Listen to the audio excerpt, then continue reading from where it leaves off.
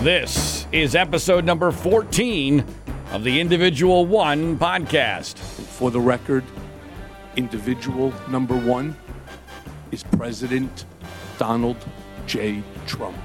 And I am your host, John Ziegler. We are broadcasting from Los Angeles, California. We're distributed internationally by the Global Story Network.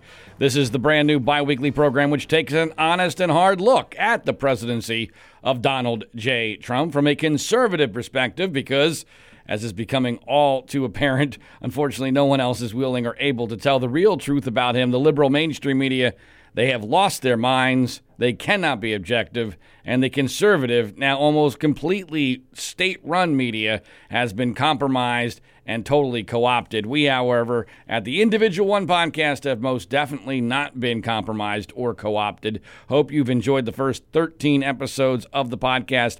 Please remember to subscribe, rate, review, and share it via social media. We have over 11,000 Twitter followers at our Twitter handle, which is Individual One Pod. That's Individual, the number one pod. And once again, in this particular edition of the Individual One podcast, we're going to begin with a subject that really fits right into our intro.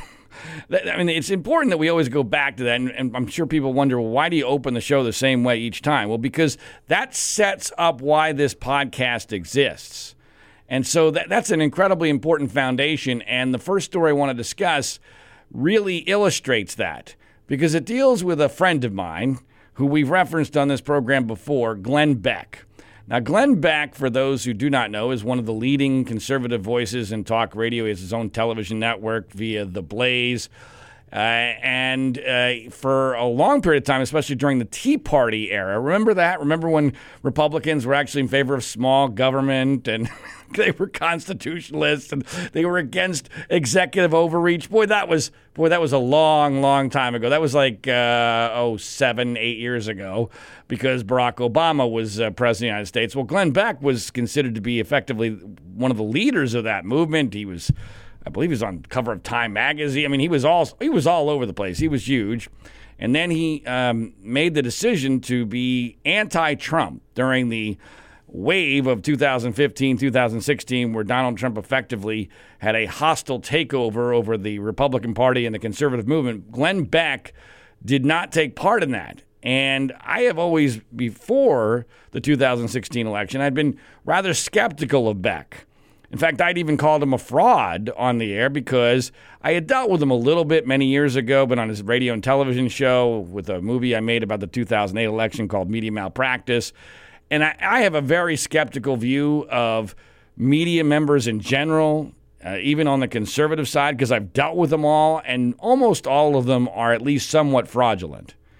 And that was even before Trump, okay? I mean, I did not consider them to be legitimate, sincere people or even good people, even before Trump. So I was not surprised that the celebrity portion of the conservative media sold out immediately to Trump because it was in their self-interest to do so, because all they care about is fame and money. That's why they're in this thing. So, and Beck is such a good performer that I was inherently, almost instinctually distrustful of him. And I had a co-host at the time when I did a nationally syndicated Sunday night radio show, which ended immediately after Trump's victory for obvious reasons. Her name was Leah Brandon, and she was a big Beck fan. And she and I would constantly battle over whether Beck is for real or not. And when Beck made his stand against Trump, and I started to know him a little bit because he invited me on his show a couple times, and eventually I went down to Dallas, Texas, and spent an entire day at the Blaze doing a series of interviews on another story. And some of it was on Trump, but most of it was on another story involving the so-called Penn State scandal from 2011, which I've done an enormous amount of investigation into. And I started to think, okay, here's a guy who's really suffered because of his stance on Trump, and he doesn't appear to be backing away from it.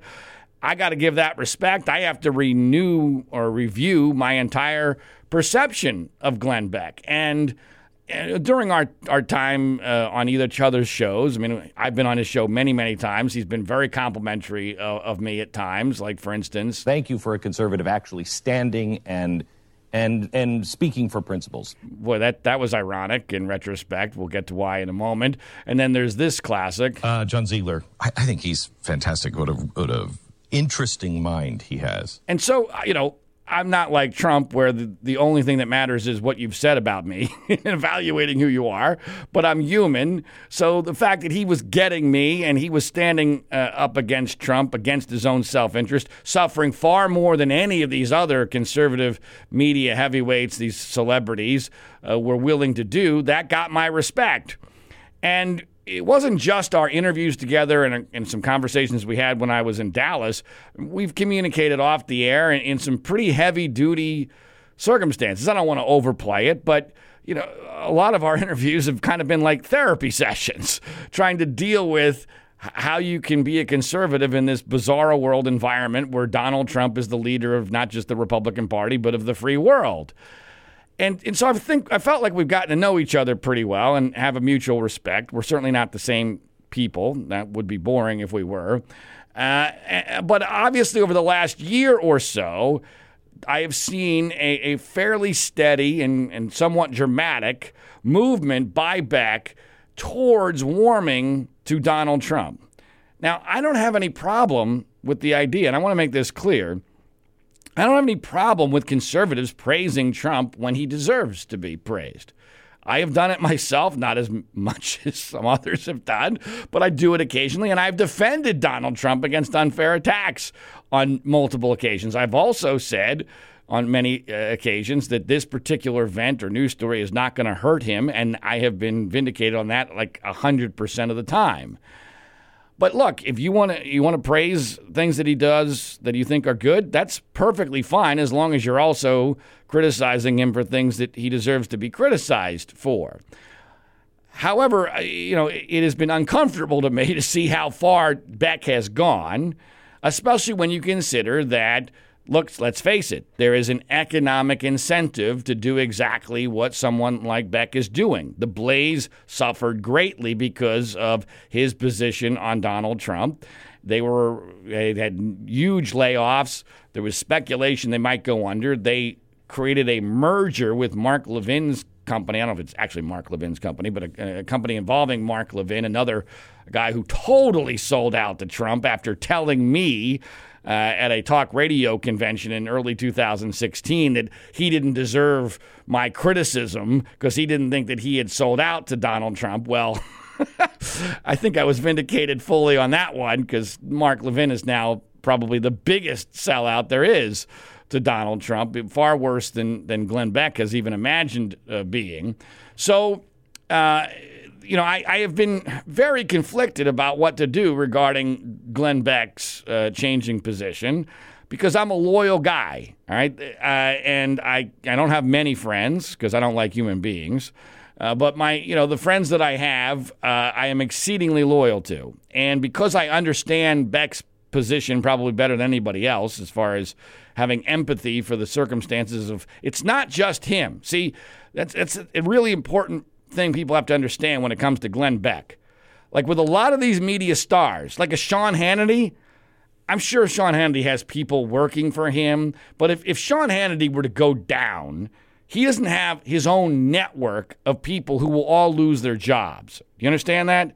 So Beck has a lot, not as many people as he used to, Beck has a lot of people who are relying on him for their livelihoods at the Blaze. And that changes the equation. See, I am more than willing to take bullets when I'm the one taking the bullets. Now that I'm married with kids, it becomes a little bit more difficult. Although it hasn't, my wife will be the first one to tell you that it hasn't changed my actual MO or my positions or my actions, although she would like to have done so. But it goes into your thinking. But when it's your family, even in some ways, I think your family is even different than people who you aren't related to who are working for you. You have an obligation to those people. And because of that, I've had great empathy for Beck's position on Trump and have cut him a lot of slack. And while I've chided him in emails and maybe on Twitter, I've given him some mild criticism or whatever, I've never fully written an article, for instance, at Mediaite, where I'm a senior columnist, directly criticizing him for his Trump take. Well, that changed today when I wrote a column about something that Beck said on Sean Hannity's show 2 nights ago, Monday night of this week, where Beck went on Sean Hannity's TV show on Fox News Channel. Important to point out, Beck used to work at Fox News Channel and then left there several years ago. He and Hannity have always had somewhat of a good relationship, I guess, but clearly the Trump divide was a chasm there because Sean Hannity is the biggest sycophant there is towards Donald Trump. And for this to happen on Hannity's show, I think is important for context because this is the second time recently that Beck went on Sean Hannity, and it really felt to me like it was a confessional. like Beck was going to Sean Hannity, the high priest of Trumpism, to seek absolution for his past sins. That's what it felt like, and that both people were getting what they wanted out of the deal. Hannity was getting the satisfaction of having a prominent never-Trumper acknowledge that they have sinned and that they are repenting for their past sins by acknowledging the greatness of Donald Trump, while Beck was getting absolution from Sean Hannity, the leader of the Trump cult, which then gives the Trump cult permission to go ahead and start listening and watching to Glenn Beck again. Now, I'm not at all certain that this was all part of a cynical plan. I know Glenn has insisted to me that that's not the case. I would love to take Glenn at his word, but as I told Glenn in an email today in response to the column, which bizarrely he liked, although it wasn't really that bizarre, I expected him to because it was very fair. And I urge you to check it out. You can find it at my Twitter feed, which is Zygmunt Freud, or at the Individual One podcast Twitter feed. We tweeted that out this morning before we taped this particular podcast. But the reality here is that Beck insists that this was not a contrived business decision. And I'm open to that idea. You can sometimes do what you sincerely believe, and it just happens to dovetail with your financial interest. That's certainly possible. Or there's a third alternative, which is what I suggested to him in email, that your business/financial self-interest is subconsciously clouding your perception of reality. That's human nature. That's the way human beings work. That doesn't mean you're being insincere. That just means that your perception of what's happening is clouded because you want it to be. You need it to be, even if that's just subconscious. So let's get to what Beck actually said. So in this second confession-like appearance on Sean Hannity, Beck says to Sean Hannity that it will be officially the end of the country as we know it if Donald Trump is not reelected. That's almost a direct quote. That's almost a direct quote. That it'll be officially the end of the United States as we know it if Donald Trump is not reelected. It's just flat out ridiculous. Now, here's the part of that that's not ridiculous, okay? And I say this in the column I wrote for Mediaite, which I urge you to check out. Google it if you need to. It's not ridiculous to think that the left has created the perception that the progressive elements of the Democratic Party are about to take over, that they're going to nominate some whack job as president, and if they get control of both the House and the Senate and the presidency, that Katie bar the door, they're going to destroy everything about this country. We're going to turn into a socialist nation. They're going to fundamentally alter everything they possibly can in this massive, childlike overreaction to the Trump era.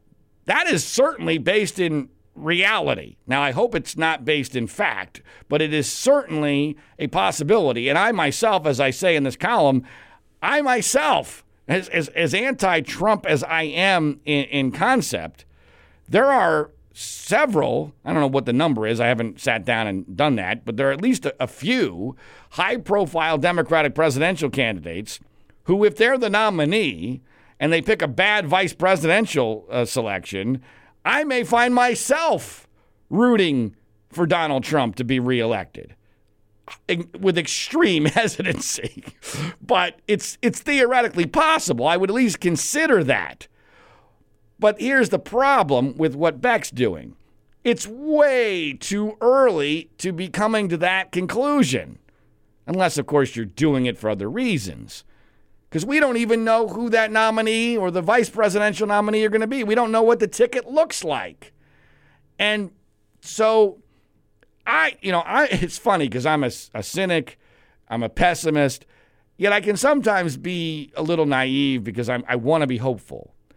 And there's still at least a chance. I don't think it's over 50%, by the way, but there's a chance the Democrats are going to come to their senses and, eschew this instinctual tendency that they have to always overplay their hand and, go with their emotions and nominate some nut job. They might nominate, for instance, a Joe Biden, who it looks like he's going to run.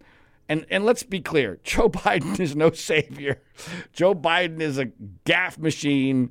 Joe Biden is a liberal, although he's not as liberal as most of the rest of the Democratic presidential field. But here's what Joe Biden could theoretically be. A fairly safe haven for everyone to just regroup. That's what I'm looking for here. Just, you know what?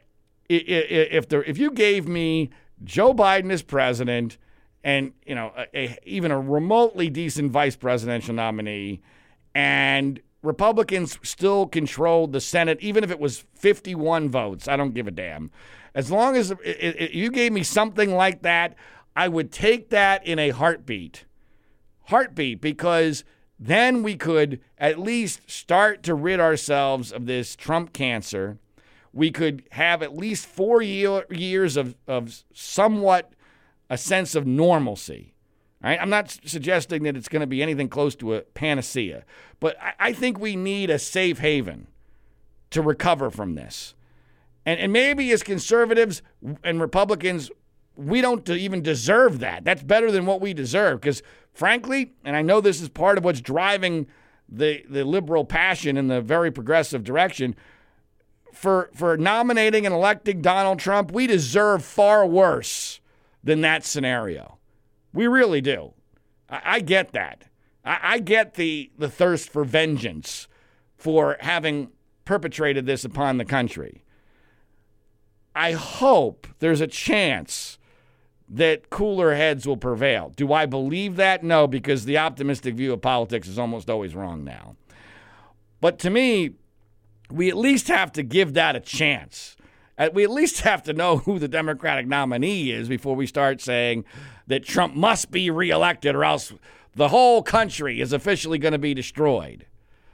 And there's another element of this which might even be more important, which I told Beck in an email. And one of the more interesting things about this column is that I asked Glenn to respond to my objections to his statement, and he provided me with a very interesting quote, which is how I end the Mediaite column, which I wrote today. And the second part of my objection is, I think that, and I bet Glenn didn't even think about it in this way, and I'll bet Glenn agrees with me, although he didn't say this specifically in his response. But it's just too logical for someone like Glenn not to get this.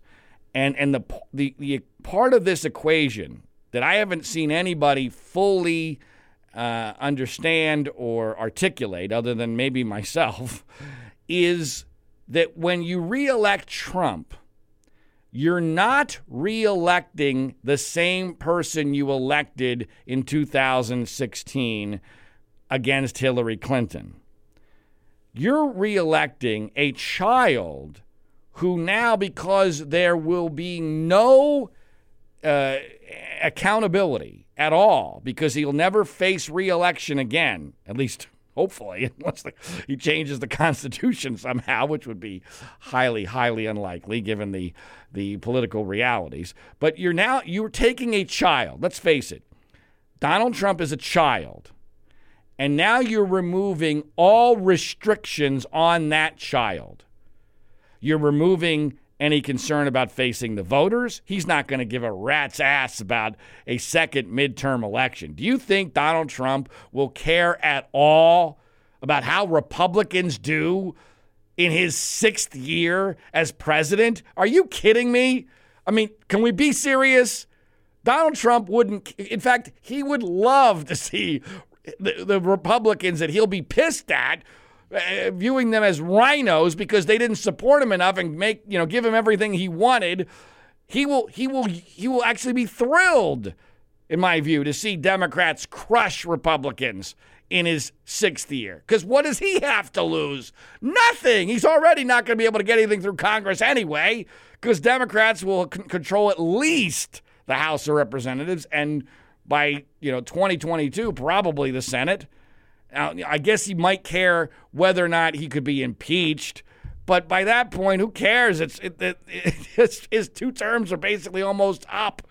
So all he's going to care about is whether or not if he's still going to be alive at the end of 2024, and whether or not he can be prosecuted by the president that replaces him, or the Justice Department of the president that replaces him. Although Kamala Harris is already promising that if she's the president, she will prosecute him in 2021. But that's a totally different deal. I'm talking about if Trump wins re-election, as Glenn Beck is saying he must, or else the country is officially toast.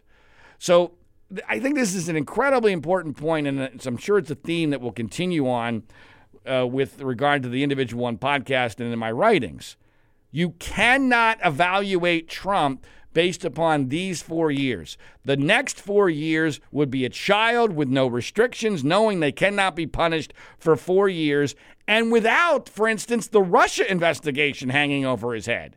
Do you realize how much the Russian investigation, while it bothers the living crap out of him and he complains about it all the time, actually far too much for a totally innocent man, in my opinion. He's still bizarrely obsessed with the Steele dossier, which has effectively had no impact on anything. So I don't get that. I can't tell if that's just him being a child or if there's something deeper going on and he's exhibiting a consciousness of guilt. But the reality is, Trump in the next 4 years, with no Russia investigation hanging over his head, no concern about re-election, he doesn't give a crap about the Republican Party winning in a second midterm election. There is nothing restricting him. And you're going to give a child with tyrannical tendencies, the strongest military in the world, with nuclear weapons, and no restrictions? And all those adults that were with him at the beginning of his administration that people took comfort in, oh, he's got adults around him. He's got a good cabinet. He's got good advisors. They'll keep him in check. They're all gone.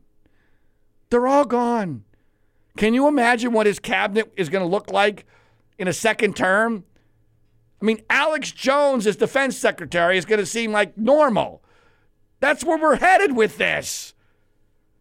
So can we please, which Glenn clearly is doing, can we please not evaluate what a second term for Trump would be like based solely on what the first term is? Yeah, so far we've survived this pretty well. Somehow the economy has survived pretty well despite Trump's best efforts. Somehow we haven't had a massive international crisis despite him sucking up to dictators and tyrants. We haven't had a terrorist attack internally. And there are some good things that his administration has done. I'll fully acknowledge that. And I like the judges. I get it. I don't like the unpaid for tax cut. But you cannot view Trump in re-election through the prism of just the first 4 years. And so I wrote that today. I was very conflicted about doing it, but I felt like there has to be a line in the sand here. And I also know that because Glenn and I have been associated with each other fairly publicly, that there are a lot of people who would want me to express an opinion about it. So I did so. So for whatever that's worth, check it out at Mediaite. You can Google it. And like I said, find it at either my Twitter feed or Individual One Pod. Now, along those lines, with regard to this idea of a second term for Donald Trump, it's always important to remember that the Trump presidency, above all else, is a reality show. That's what it is. This is a reality show. Trump thinks of it as a reality show. So think of this in terms of a reality show. The first couple of seasons are always going to be exciting because there's lots of plot lines that haven't been examined yet. Well, by season 6, 7, and 8, what's he going to be able to come up with as a good plot line? A bored Donald Trump as president is going to be an incredibly dangerous thing. And as far as the reality show aspect of this is concerned, we're seeing this in full blaze over the last couple of days, where Trump is now finally, he couldn't take it anymore. He finally has gone after George Conway. George Conway, the husband of Trump's communications director, Kellyanne Conway. Now, in any other presidency, this alone would cause a huge portion of a president's base to go, what the hell is going on here? Because this is George Conway, a conservative, married to one of Trump's biggest supporters. At one point, his campaign manager. Now, I think her official title is communications director, but she's clearly close aide to the president, hugely supportive of the president. George Conway was offered a job in the Department of Justice and turned it down after Jim Comey was fired. Like 3 weeks later, and there's a direct correlation to why that happened, because Conway started to realize, wait a minute, there's something really strange going on here, and I don't want to be part of this. And slowly but surely, Conway on Twitter has been criticizing Trump. It's amazing that it's taken this long for Trump to respond. But finally, over the last day or so, it's been a full-on war on Twitter, with George Conway accusing Trump of having narcissistic personality disorder, and Trump accusing Conway of being a horrible husband and a loser. This is the president of the United States talking about the husband of one of his closest aides who he offered a job to. It's just flat out ridiculous. But this is where we are. This is where we are. And of course, Trump's MO in responding here is so important to understand. Because here is Trump. He always does this. Whenever anyone turns on him who used to be in his corner, I don't know this guy. He's a loser. I couldn't pick him out of a lineup. He sucked up to me for a job. It's always a lie. It's a flat out lie. There is a enormous paper record proving that what Trump is saying about George Conway is a lie. Yeah, Conway did compliment Trump at the very beginning of his presidency in a polite way, especially as he was turning down a job in the Department of Justice. All right? This is not a situation where George Conway is pissed off. Think about it logically, folks. First of all, the paper trail disputes all this, but his own wife is one of his top aides. It's not like he has a huge incentive to bring down Donald Trump out of revenge for him having turned down a job in the Department of Justice. Otherwise, there would be this thing called a divorce, or at least a separation. Yet there's no indication of that whatsoever. None. There are even those who speculate, and I don't know, this seems to go a little too far, but there are people who speculate that Conway is actually voicing Kellyanne Conway's own objections to Trump in a way that she can't get away with. And by the way, why hasn't Trump fired Kellyanne Conway? I mean, none of this makes any damn sense. And it is indicative, and George Conway has said this numerous times on Twitter, which I find to be hilarious, which is that Trump, by focusing attention on this, has given Conway a far greater platform and brought more attention to his most recent claim about Trump, which is that he is someone who suffers from narcissistic personality disorder, which I agree with, which is why he's uniquely unqualified to be the leader of the free world. Now, you could argue that Barack Obama suffered from a similar disorder, but nowhere near to the degree of Donald Trump. And Conway said another interesting thing, when he was called I think it was, I can't remember if it was in response to whether or not he's a loser or whether or not he's a bad husband, the husband from hell. I can't remember what it was, but Conway responded, "It's better to be referred to that than as individual one." And for the record, individual number one is President Donald J. Trump. I can never get enough of Michael Cohen's statement on that. And that even if this wasn't the individual one podcast, I would probably feel that way. Now, a couple of things that certainly go into this idea that Democrats are playing right into Trump's hands and scaring the living daylights out of people like Glenn Beck in a way that is rational. I'm not disputing the Democrats are allowing people to rationalize that, oh my God, the alternative to Trump is going to be so much worse. So therefore we must, even, as much as we have to hold our noses, we must make sure that Trump is reelected. I mean, it is rather hilarious that the largest objection they have to Trump is that he's destroying all of our norms, which he is, and Democrats seem to be going after a lot of our norms. And specifically, even just with regard to voting, Nancy Pelosi coming out in favor of lowering the voting age to 16. It's just flat out ridiculous. I mean, come on. Are you serious? Are you serious? Have you met any 16-year-olds? Have you met any 16? I mean, I know I'm going to sound old and crotchety at almost 52 years old, but, frankly, I'm not sure 29-year-olds ought to be eligible to vote. And that's, I think, becoming more and more evident. I mean, I really do believe, having dealt with a lot of the younger generation who are now, starting to become members of the media. I mean, these people have no ability to do critical thinking, no ability to use logic. They're incredibly PC.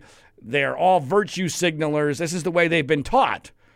So I'm not comfortable, as sad as it sounds, all the way up to 30, I'm questioning whether or not you should have the ability to vote. But 16, I mean, that's insane, and it's obviously because all 16-year-olds would be Democrats. I mean, that's the way you are. That's the way you're built, especially in this day and age, when our entire academic institutions are basically devoted into creating you to think like a liberal. As if might not be an oxymoron, which I think it is. And then there's Elizabeth Warren, and this really gets me agitated. Elizabeth Warren, who is not going to be the Democratic presidential nominee because Democrats have seen her get her head knocked off by Donald Trump over this whole Native American Indian DNA situation. They've seen the movie already. They don't want to see a sequel, and I think they're smart enough to realize she ain't it. But she got an enormous amount of publicity over the last day or so because she has called for an end to the Electoral College. An end to the Electoral College. It's just flat out ridiculous. All right.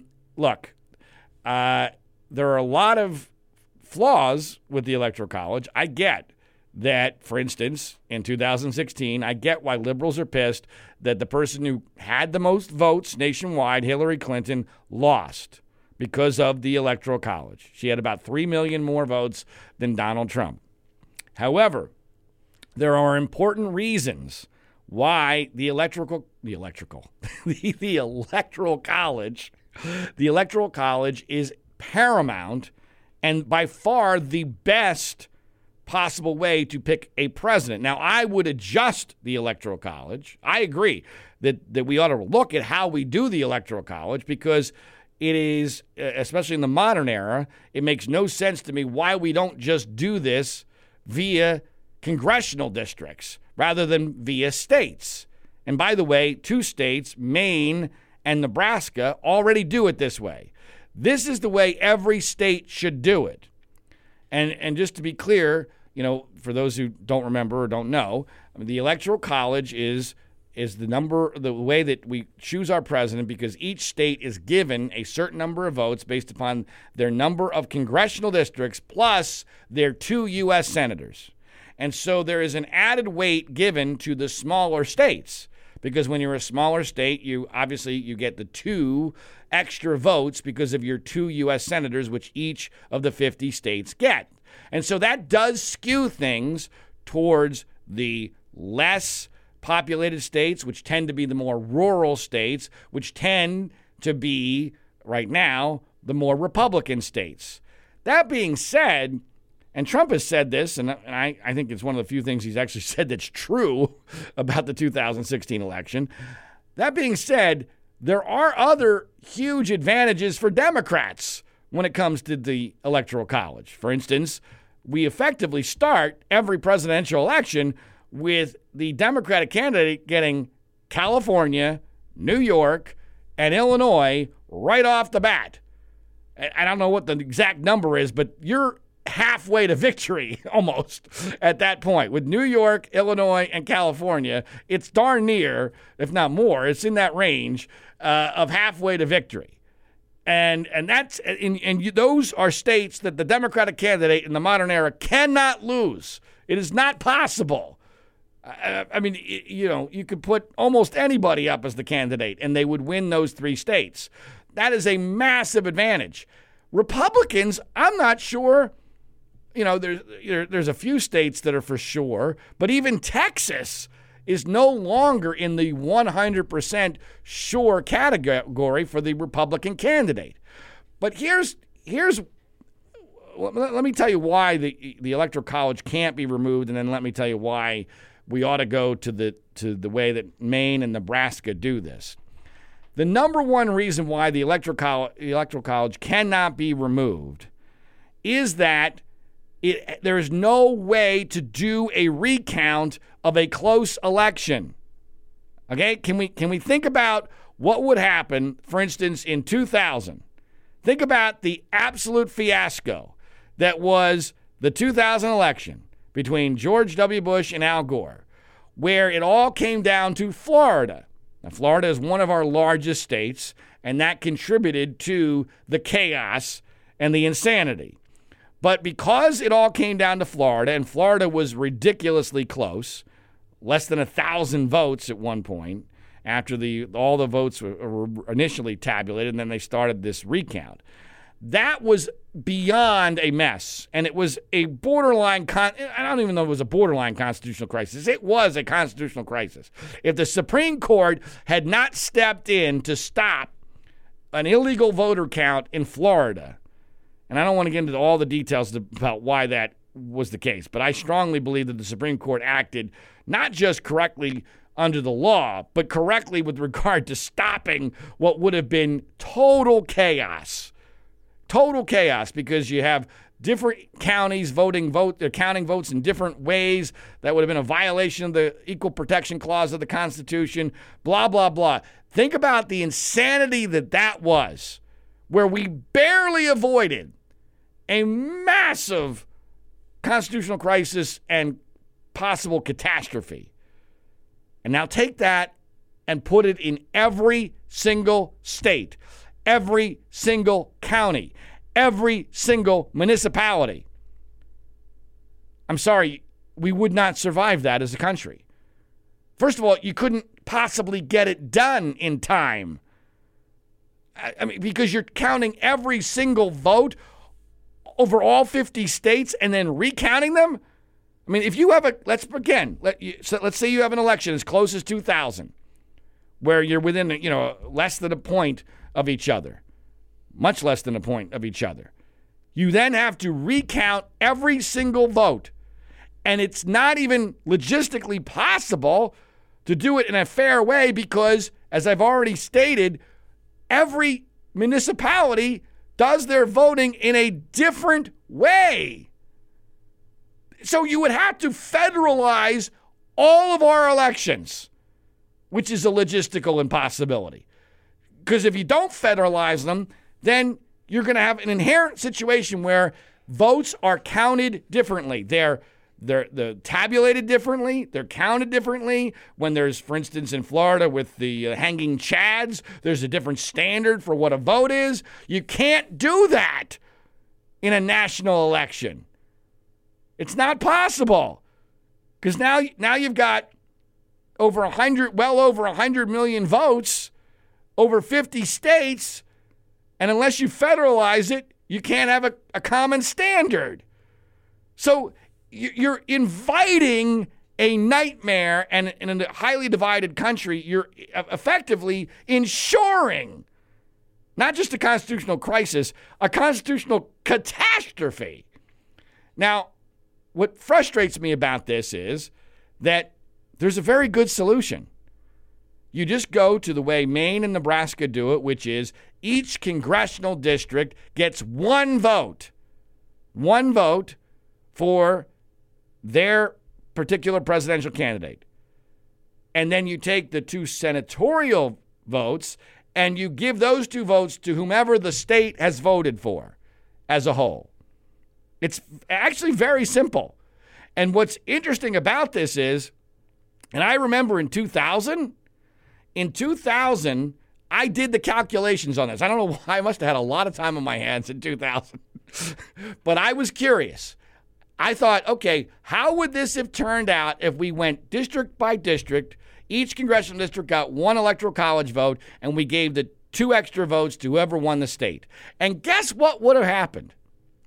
The results of Bush versus Gore would have been exactly the same.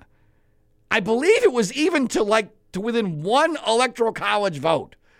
Exactly the same. So you're not fundamentally altering the landscape in favor of one party or the other. Frankly, Democrats should love this idea because we just had an election based upon congressional districts, and guess who won? Democrats won in a huge way. So now that doesn't include the 2 votes each for which candidate would win the state. That probably would have made it closer for the Republican side because Republicans win more states because they get the rural states and the smaller states. So, generally, Republicans win about 30 of the 50 states. It's just a matter of which ones they are. And Trump got super lucky because he happened to win Wisconsin, Michigan, and Pennsylvania. Without those, all of which were very, very close, he doesn't win the Electoral College. But why won't we go to Nebraska and Maine's way of doing the Electoral College? We won't do that because, I remember, because Democrats don't want to lose all those votes in California and New York and Illinois. Because if we did it that way, their margins out of those 3 states would all of a sudden shrink significantly. Because while there aren't that many, and here in California there aren't nearly as many as there used to be even just a few years ago, there are at least a few Republican districts. So instead of getting all the votes out of California and all the votes out of Illinois and all the votes out of New York, they're just going to get most of them. And those margins being cut down, they're afraid they're going to hurt them in the overall total. And so no one has the balls to go ahead and be the first one to do it. Now, if California did it, which they would never do it unilaterally because, although you know what? We're now almost to the point with so few Republicans, it is theoretically possible that they might do it because they're not giving up that much of an advantage. But the reality is, the political reality is that if California, the largest populated state, went first, then others would probably follow. But no one's going to do that. So logistically, it's almost impossible to implement and force all the states to go and do it the same way as Nebraska and Maine do it. But that's the way we should do it. And frankly, that would actually alleviate our recount problem because no one state would matter that much. It would only be worth 2 electoral college votes. And no one district would be that important because they would be only worth 1 vote too. So it would only be under a circumstance where somehow you had, which is statistically mind-blowing, where the 2 candidates came within 1 or 2 electoral college votes of each other, which is, again, almost statistically impossible. Then you would have a very difficult situation, but it still wouldn't be as difficult as recounting an entire nationwide popular vote. So that's why Elizabeth Warren's proposal is just flat out dumb and hopefully will never happen. Now, in our remaining moments, I want to at least mention a remarkable New York Times story about Donald Trump and Deutsche Bank and his net worth. Because my fundamental belief about Donald Trump springs from the reality that his entire persona is a fraud. I've always felt you need to go back to the beginning. And the beginning of Donald Trump is he really super rich? And when you realize that he's not super rich at all, that everything about him is seen through a very different prism. And the amount of information we have learned in the last couple of years that substantiates my theory about Trump has been voluminous. And by the way, my theory on Trump was not just based on a feeling. As I've mentioned several times, I don't know if I've gone through it in great detail on this particular podcast, but I have on my other podcasts and in my writings. My father dealt with Donald Trump at a very critical time in Donald Trump's corporate career in the late 80s and the early 90s. He was the one who, against his own better judgment, forced by his boss, gave Donald Trump the loan for his Trump Princess yacht, which he purchased from a Saudi Arabian arms dealer, as well as how he got Mar-a-Lago. And neither of those loans, as my father suspected, were ever repaid because Trump couldn't afford them to begin with. And when the market crashed in the early 90s, there were all these banks that were stiffed by Trump got together, and there was a very critical meeting. It was the most important moment of Donald Trump's entire business career. They got all together, and with Trump apparently, by all accounts, basically slumped in the corner like a little boy in detention or timeout, these banks got together and decided whether or not Donald Trump was going to live or die financially.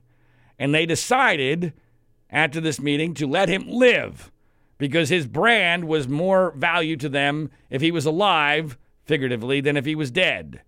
They even gave him an allowance of several $100,000 a month so he could still pretend to be rich. All right, so that was always the backdrop of my belief about Donald Trump's lack of enormous wealth. So the New York Times 2 days ago drops this, what should be a bombshell story. In a rational world, this is all we would be talking about. And unfortunately, it's already old news and made no impact. Because after all, it's the New York Times and they're fake news, right? Even though, and look, I'm no fan of the New York Times, but this story was exceedingly well substantiated. Here's the story. Back in 2005, okay, it's important to point out, the economy is good in 2005. Donald Trump wants a loan, a huge loan. He can't get it from anyone else, but Deutsche Bank, which has a long history of misconduct and shady business practices. And they're the only ones that will deal with him because of what I just told you, Trump's history of not paying off his loans. So in the process of trying to get this loan, he claims his net worth to be $3 billion. Now, anybody who knew anything about Donald Trump, you don't go from being flat broke in the early 90s to being worth $3 billion, basically at most 12 years later, without having invented anything of any notoriety, substance. It's not like he, reinvented the wheel or put all his money in Microsoft or whatever. That didn't happen. So I'm sure that the Deutsche Bank, when they got this estimate from Trump that he was worth $3 billion, their initial reaction was, so they investigated it. Deutsche Bank did. And what they found was, he wasn't worth $3 billion. He wasn't worth $2 billion. He wasn't worth $1 billion. He was worth, at most, a little less than $800 million. Now, I realize to most people that sounds like a whole hell of a lot of money, and it is, but it's nowhere near putting you in the top echelon of business tycoons to where you could use that achievement as a credential for running for president, especially when you consider you got as inheritance several $100 million. By the way, in a tax avoidance scheme by Fred Trump. So by any measure, Trump, if he's only worth $788 million in 2005, he would have been just as well off putting his inheritance in basically a bond fund, for heaven's sakes. I mean, anything other than a savings account, he would have done better than that. And again, it's important to point out, this is before the 2007-2008 collapse of the real estate market. So think about how little Trump must have been worth in 2009, right? I mean, all of his assets are wrapped up in real estate. Real estate implodes in 2008, 2009. So now we got to be talking, what, $300, $400 million? Which then gets me to one of my biggest questions, and my guess is we're never going to find this out because I have no indication that Robert Mueller is going deeply into this area. But I will forever be mystified and highly skeptical of how it is that Donald Trump, not worth all that much before the real estate collapse, right after the real estate collapse. Now, granted, there was some recovery, but we're talking 2011 to 2014. So we're starting to see a recovery in the real estate market, but he's also starting to think about running for president. How does Donald Trump, the king of debt, as he refers to himself, how does he start using massive amounts of cash to buy golf courses, specifically Doral and Turnberry? That is something that does not make any sense to me. It goes against his own MO. And where's he getting the cash from? Where is it coming from? You also have to remember, in 2014, when one of these major transactions happened, he has to be thinking he's going to run for president.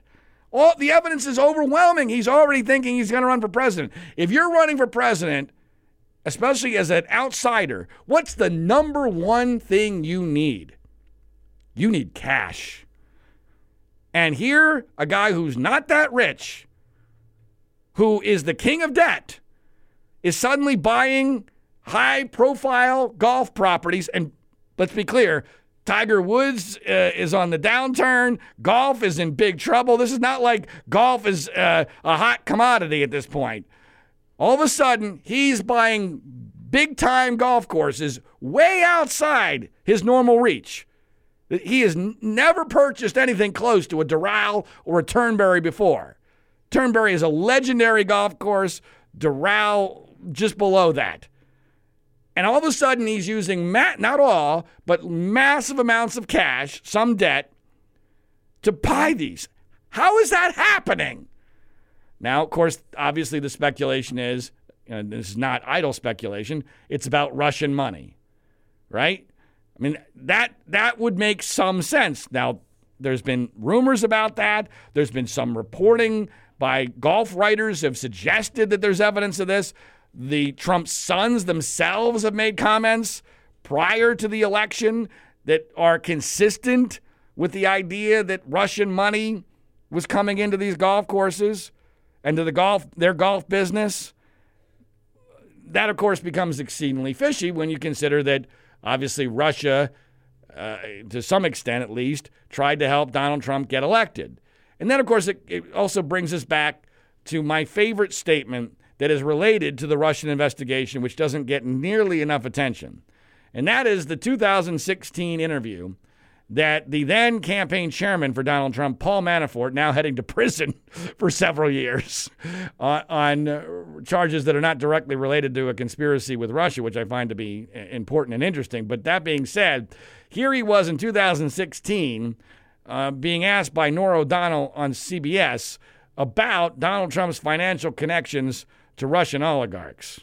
So to be clear, Mr. Trump has no financial relationships with any Russian oligarchs. That's what he said. That's what I said. That's obviously what our position is. I could literally listen to that all day long. I could listen. That is the most obvious lie, especially even before we knew he was a crook and going to prison and for lying, among other things, that you could possibly imagine.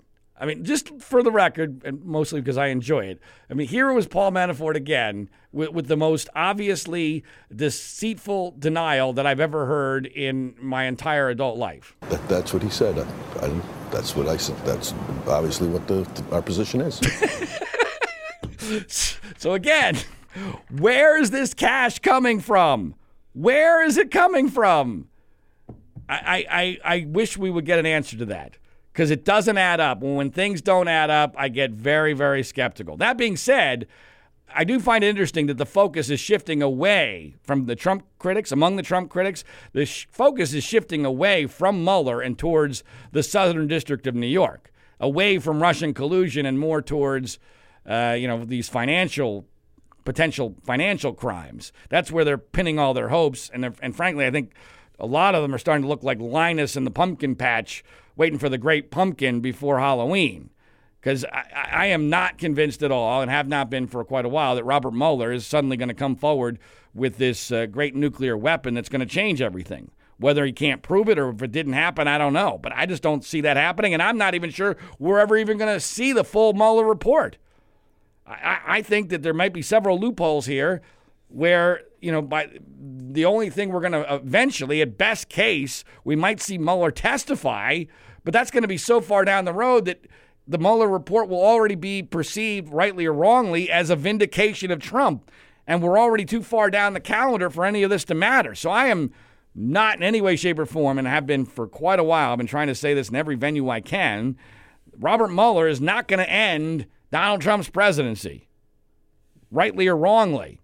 This week, there was a poll out by USA Today that indicated, and Trump touted this, erroneously in my opinion, but the poll did say that 50% of the American public described the Mueller investigation as a witch hunt, which is just absurd. It's just flat out ridiculous. And depressing. It's also not really true. I was skeptical of that the moment I heard it, and I, having been a former polling consultant, I know something about polls and how the question you ask is everything. In my opinion, I immediately knew, wait a minute, there's a problem with that question. And so I searched online for the question, and indeed there was.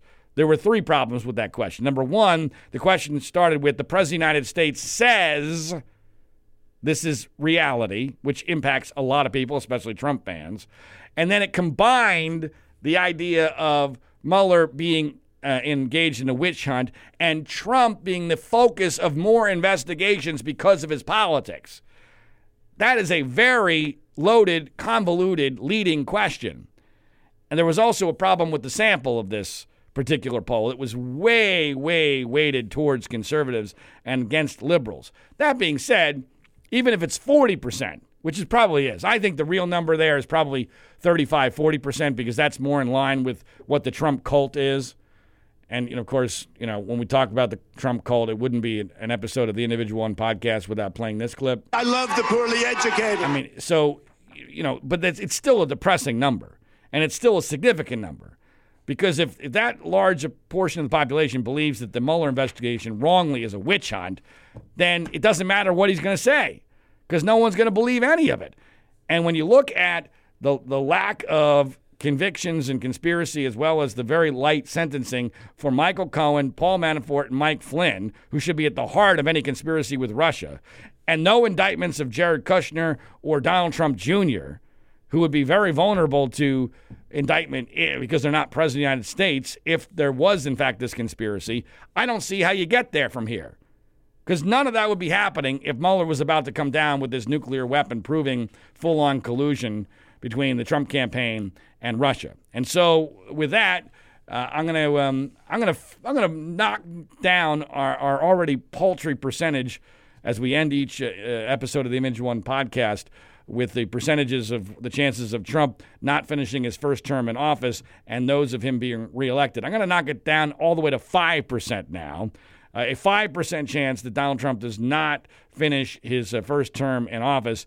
I'll continue to keep the reelection percentage at 40%, largely because we're in a holding pattern, trying to figure out what Joe Biden is going to do. Not that Joe Biden is a panacea or that he would be remotely assured of winning the Democratic nomination. In fact, I'm beginning to think he would not win the Democratic nomination, and that he himself is worried about this, and he's starting to think about all sorts of possible tactics, like, for instance, picking a vice presidential nominee. For instance, there's been talk of him picking Stacey Abrams, who lost, the African-American female who lost the governor's race in Georgia and claims effectively that she didn't really lose it. That, to me, would be a mistake. That's a gimmick. It's a sign of weakness. And if he does that right off the bat, it might have a short-term positive effect for him with regard to the black vote. But long-term, that would be a problem for Joe Biden. But we're going to keep that at 40%. So 5% chance that Trump does not finish his first term in office, 40% chance that he is reelected. And with that, that'll do it for this edition of the Individual One podcast. Please make sure you subscribe, rate, review, and share the show via social media. Follow us on Twitter at Individual One Pod. And until Sunday morning or afternoon, thereabouts, Los Angeles, California time, that's the Individual One podcast. My name is John Ziegler. This is the Global Story Network.